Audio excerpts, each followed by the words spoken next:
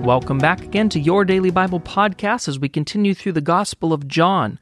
Today we are in John chapter 15, verse 1 through 17. Now Jesus has just finished the Last Supper with his disciples. They've just moved on, most likely to the Garden of Gethsemane at this point in the Gospel of John. Jesus has just told them about the promised Holy Spirit. He's just encouraged them to obey his commands 3 different times, telling them that the way they love him is by obeying his commands. And now we start chapter 15. I am the true vine, and my Father is the gardener. He cuts off every branch in me that bears no fruit, while every branch that does bear fruit he prunes, so that it will be even more fruitful. You were already clean because the word I have spoken to you. Remain in me, as I also remain in you. No branch can bear fruit by itself. It will remain in the vine.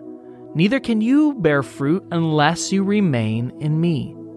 I am the vine, and you are the branches. If you remain in me, and I in you, you will bear much fruit. But apart from me, you can do nothing. If you do not remain in me, you are like a branch that is thrown away and withers. Such branches are picked up, thrown into the fire, and burned. If you remain in me, and my words remain in you, ask whatever you wish, and it will be done for you. This is to my Father's glory, that you bear much fruit, showing yourself to be my disciple. As the Father has loved me, so have I loved you. Now remain in my love. If you keep my commands, you will remain in my love, just as I have kept my Father's commands and remain in his love. I have told you this so that my joy may be in you, and that your joy may be complete. My command is this: love each other as I have loved you. Greater love has no one than this, than to lay down one's life for his friends. You are my friends if you do what I command. I no longer call you servants, because a servant doesn't know his master's business. Instead, I call you friends. For everything that I learned from my Father, I have made known to you. You did not choose me, but I chose you and appointed you so that you might go and bear fruit that will last.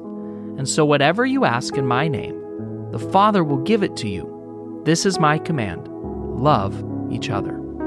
Okay, I wanted to read that in one connected scripture because Jesus' thought moves all the way through it in such a connected way, and he repeats himself so many times.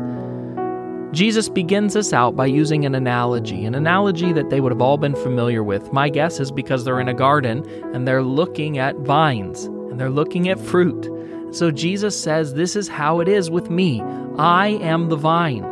You are the branches. What's that mean? It means that he's the source. He's the supply. He's where the life flows, and we are the branches. Branches are only fruitful when they're connected to a vine. A branch that's disconnected withers and dies, but a branch that's connected bears fruit, is healthy, is fruitful. And Jesus says that's how it is with us. If you're connected to me, then you will be fruitful. And over he tells them how we are connected to him, and that is by and how we love each other.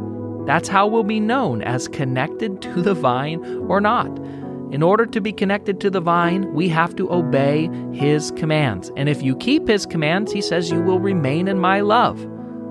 This is such important teaching for you and I, and it follows right on the heels of very similar teaching. Jesus is calling his disciples, showing his disciples what it means to be a true follower of Jesus. What it means to be a follower of Jesus is to be somebody who follows the commands of Jesus, who love each other the way that he has loved us, who allow the teachings of Jesus to penetrate our lives, to not be led by ourselves or our own ways, but to follow in the footsteps and in the teachings of Jesus. Jesus makes clear to us in this passage that the only way we can bear fruit, the only way we can have abundant life is by being connected to him, by staying connected to him. See, this is the first and highest calling of every believer, is that we would be connected to Jesus, that we would follow His commands, and that we would allow His life, His love, His fruit to flow from Him into us and then out of us into others. This is what Jesus teaches us, and He says the word command over and over in this passage for a reason. This is not optional for us as followers of Jesus. We are commanded to love each other. In fact, the Bible goes so far as to tell us that if we say we love Jesus but hate our brother, we're liars, and the truth is not in us. Love is the sign of a believer. Being connected to Jesus, the vine, is the only way that you and I can become a loving person. It is His love in us that shows that we are followers of Jesus. If we obey His commands, His love will be fruitful in our life, will be present in our life, will be available in our life. And what is fruit good for? Well, it's good for nourishment.